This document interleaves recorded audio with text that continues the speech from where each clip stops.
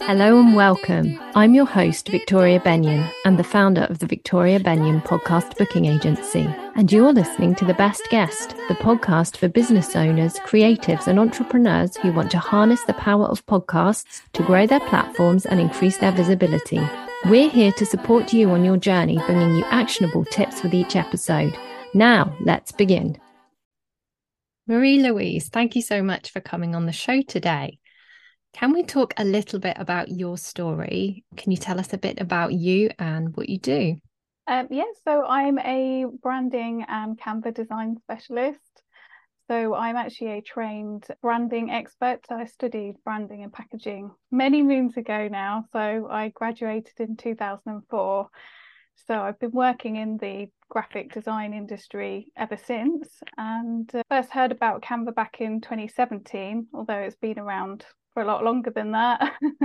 And yeah, I just love using it and working with small businesses in particular to create their logo designs and bespoke templates that they can use in Canva, and getting themselves out there, putting their message out there through really good branding. What do's and don'ts are there for creating branding and choosing colours? So I think people get a little bit confused as to whether a logo and a brand, like what's the difference, and maybe get a little bit too, sort of focused on the logo, whereas the brand is more encompassing of, as you mentioned, colours and fonts. It's the feeling that you put out there. I think in terms of colours in particular, I think it's worth considering. Well, first and foremost, it's making sure that what you're putting out there is appealing to who you want to work with, your ideal client. I think sometimes, particularly small businesses, they forget that step. Who are they wanting to appeal to? So ideally, the colours that you pick are going to attract those ideal customers of yours. And I guess the other side of it is making sure that you've got enough contrast. So in terms of a design itself, you want to make sure that the text is clear and easy to read. It sounds obvious. I do see quite a lot of things out there where you're like, they've picked a very sort of fancy font, I guess, and it's a bit hard to read, or the colours maybe clash a little bit. I think there's so many great colour palette examples out there, even if you just sort of use a search engine to look at it, look up particular colour palettes, you can find really good resources to pick your colours from as well. I didn't know that. That's useful. So when people are using Canva, do your clients tend to be on Canva often before you start working with them? Yeah, I'd say so. I think most people that I've come across now has used Canva to some degree. Some people have been using it a lot longer and feel quite confident in it, and others feel maybe a bit bullied into using it, like, oh, everyone keeps telling me to use it. And I think it comes down to people's natural abilities with, working with a program. I think, certainly people who would identify themselves as being a bit afraid of tech and getting things wrong, they're not very IT focused, may struggle a bit with all sorts of programs and technical stuff, and Canva being one of them. But I think it is very easy to use when you know how, and I guess you could apply that principle to anything really. But yeah, it varies. Some of my clients are very new to it, and others have been using it a lot longer. I think there's always stuff to learn. I'm still learning. They keep changing things. I still have to kind of figure it out and watch other people's tutorials here and there to sort of be like, oh, okay, so that's how they're using it. And then thinking about how I can make it practical, or, what's the context of how I might use a particular Canva tool so that I can then teach it to others that I work with. Oh, excellent. What kind of mistakes do you see people making with Canva? I think the biggest one is not really making much in the way of changes to the template. So I think, like with certain website themes, you can see when it's very much a template, and I appreciate there's only so many ways to sort of skin a cat, as it were. But there's going to be certain rhythms when it comes to design, sort of patterns and similarities.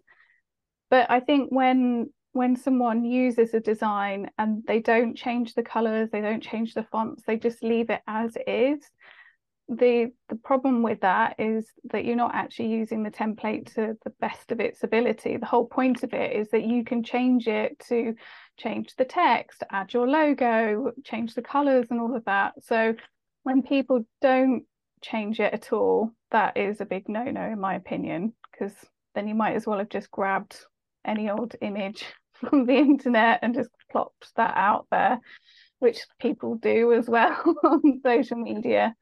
I think the other no-no or trap that people using Canva fall into is thinking that every time they produce a piece of content, in particular, if you think about social media, that think, oh, I've got to use this template, I've got to use another, and they're finding a new template every single time, and they're making more work for themselves.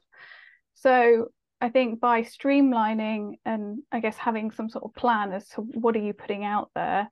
So I have different types of content that I put out there. So I have my own template for my testimonial posts and a motivational quote and a sort of tip on Canva.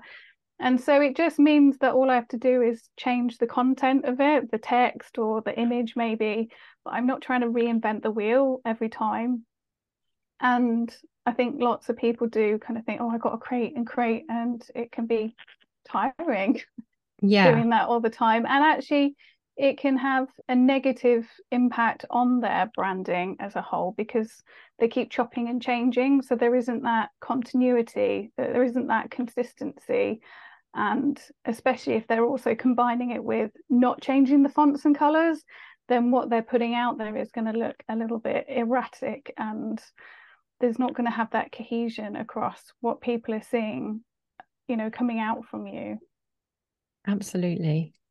So podcast interviews can give you quite a lot of content to repurpose for social media, and it's something that our clients often do. And Canva can be a great tool to help you do this. Can you talk about creating audiograms? Like, how do you go about these things, quote posts and resizing for different platforms? Because they're all things you can do in Canva, aren't they? Yeah, so I guess it's thinking about the different types of content that you're extracting from that interview. And the obvious one, as you said, are quotes, things that you've said that will resonate. So I would say one thing is not to try and capture the whole quote, because it might be quite a long point that you make, certainly for myself. I know I like to waffle on a bit, but like if you can take the most important part of that point and put that into a graphic so that you can have a text that isn't this war and peace when it comes to all the text that's there. You can still have the full quote, but in the text portion of your post that you're putting out there. So you can still get it across, but have a snippet of it. I guess the other thing that you could do is make a point of using the sort of more carousel type posts. So for example, on LinkedIn, it's creating your sort of slides with a little bit of information on each slide, saving it as a PDF and then putting that into LinkedIn. That will give you that carousel look and feel. And then within Instagram, that's where we probably saw that idea first. It's just having those different slides as in images that you update. And then it just means that you're still getting a lot of information across, but you're doing it in sort of snippets. You're sort of feeding that information across without trying to put all of this big chunk of text in there. I guess it's also thinking about how to display that information. So if it's sort of facts or particular insights, it could be turned into more of an infographic, and Canva's got lots of infographic templates, and that can in turn be turned into social media posts, whether it's like a carousel type, or it could be something that you share a point from that across the week or the month. So there's ways to really expand upon the information that has been put that you're putting out. It's just thinking about how can you represent that information in a more maybe visual way. There's lots of video content, and in terms of the library of images and elements that Canva has, there's a lot of stock library images and things and video that you could insert that kind of gives across, it relates to the content of what's being said as well. So it doesn't necessarily have to be the person speaking to camera, especially if it's an audio only piece, but it can be made to look visually interesting by having that text or the voice coming across and then having some sort of moving image. Yeah, that's really good ideas. Thank you. Some hosts will provide guests with assets that they've created, but some don't. And I think that it's maybe goes back to what you were talking about, that needing to create each time and do it fresh, and it can seem a lot of work. So if you were a host of a podcast and you wanted to get into the habit of just giving your guests some assets that are in Canva, could you talk about ways you could do this without spending hours and hours? Well, I guess it comes down to creating some templates that the person could insert their own image into. So using the image frame element, so you can put an image within a shape, whether that's something more simple like a circle or an arch, or there's some quite snazzy ones in there, including things like mobile phones and laptops and things like that. So it's sort of thinking about, well, yes, there's lots of templates within Canva, but you could adapt it and create your own version that is on brand. And then I guess it means you can hand it over. There's lots of ways that you can share templates. So if you've got a pro version of Canva, you can share it as an actual template. And it means that when someone opens up your template, it's already a copy of it. So you're not linking it. Whereas if you share it as an editable file, the downside is that it's linked and someone will come along and they'll in effect overwrite it. It works very much in the same way if you think about like Google Docs and things like that, where you share it with someone and allow them to edit it. Well, that document's linked. So ideally sharing it as a template that someone else can change, and obviously with some clear instructions of how, like, what do they need to change. So I guess at a bare minimum, their image of themselves, so their headshot, their name, how they want to be, what their title is maybe, and I guess the title of their talk or the podcast, the topic that it relates to. So there's things that you could create a whole load of assets and things like that. In terms of the resizing portion, the resize is a pro only feature as well. So if you're providing that to someone else, like the guest, to be able to do that, it would be better to make sure that you have them already set up at the sizes, maybe cover a few bases in advance, rather than, you want to make things easy for everyone, both for yourself, but also your guests in that particular case. Yeah, absolutely. Because if it's too hard, people won't do it. Yeah. Now, something I know that you talk to people about is headers on social media. Can you give us some tips on how to make the most of our headers? Yeah, so I would say the biggest tip is to check, what does the header look like on a mobile phone versus a desktop. If you're looking at it on a browser, I think people get very fixated on it, getting it looking right on one and not the other. I would also say, when it comes to Canva, don't assume that if there's a template that you're working with that it does work, because I've seen examples in there that either maybe at one point they did work, but the thing is, certainly Facebook in particular, they keep changing stuff, like they keep moving the profile, and also the size of the banners for, say, your own personal profile. If you're using your own personal profile on Facebook for business, or both personal and business, that size of banner is different to LinkedIn, and it's different to a Facebook group banner and a page. They're all different and they operate differently, whether you're looking on a mobile. So you kind of need to be able to check, are they working? And I know lots of people kind of tear their hair about it, including myself.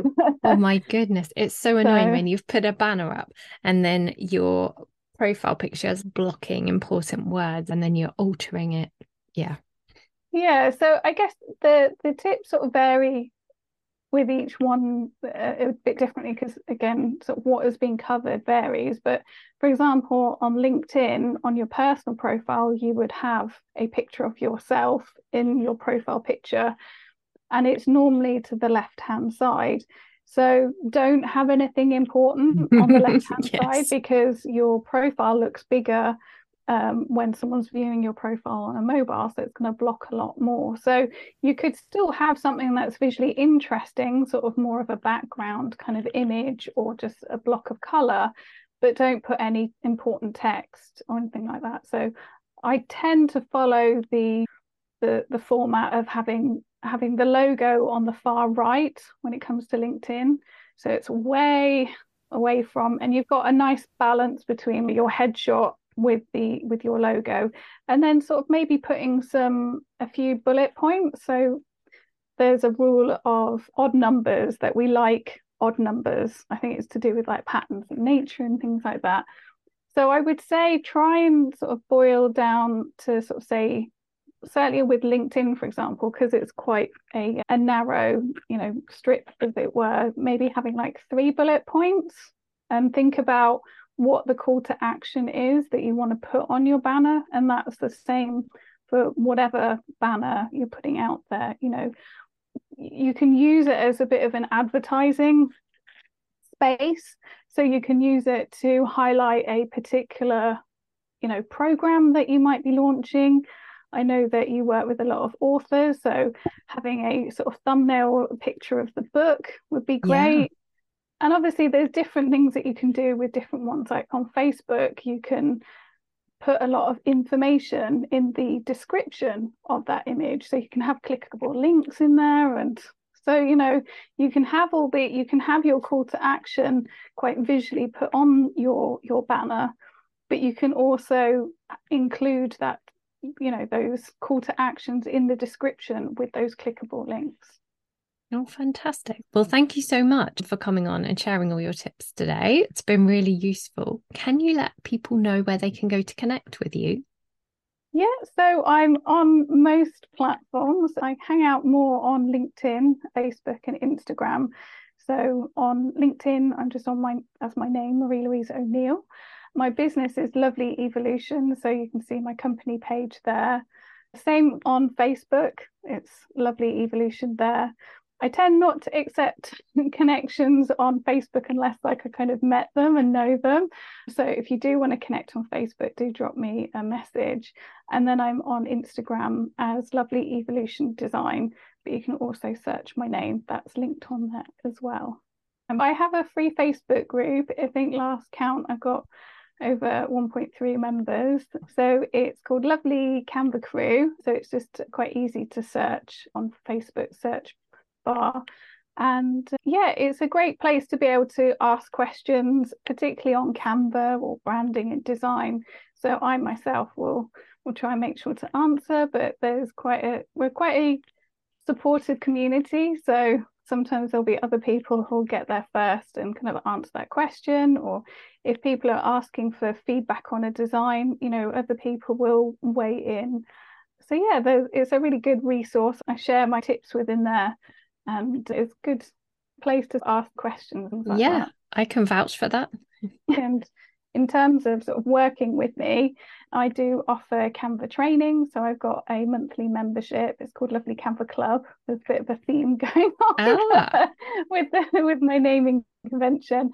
And then I offer various one-to-one services. So whether that's logo and branding, and also kind of one-off design.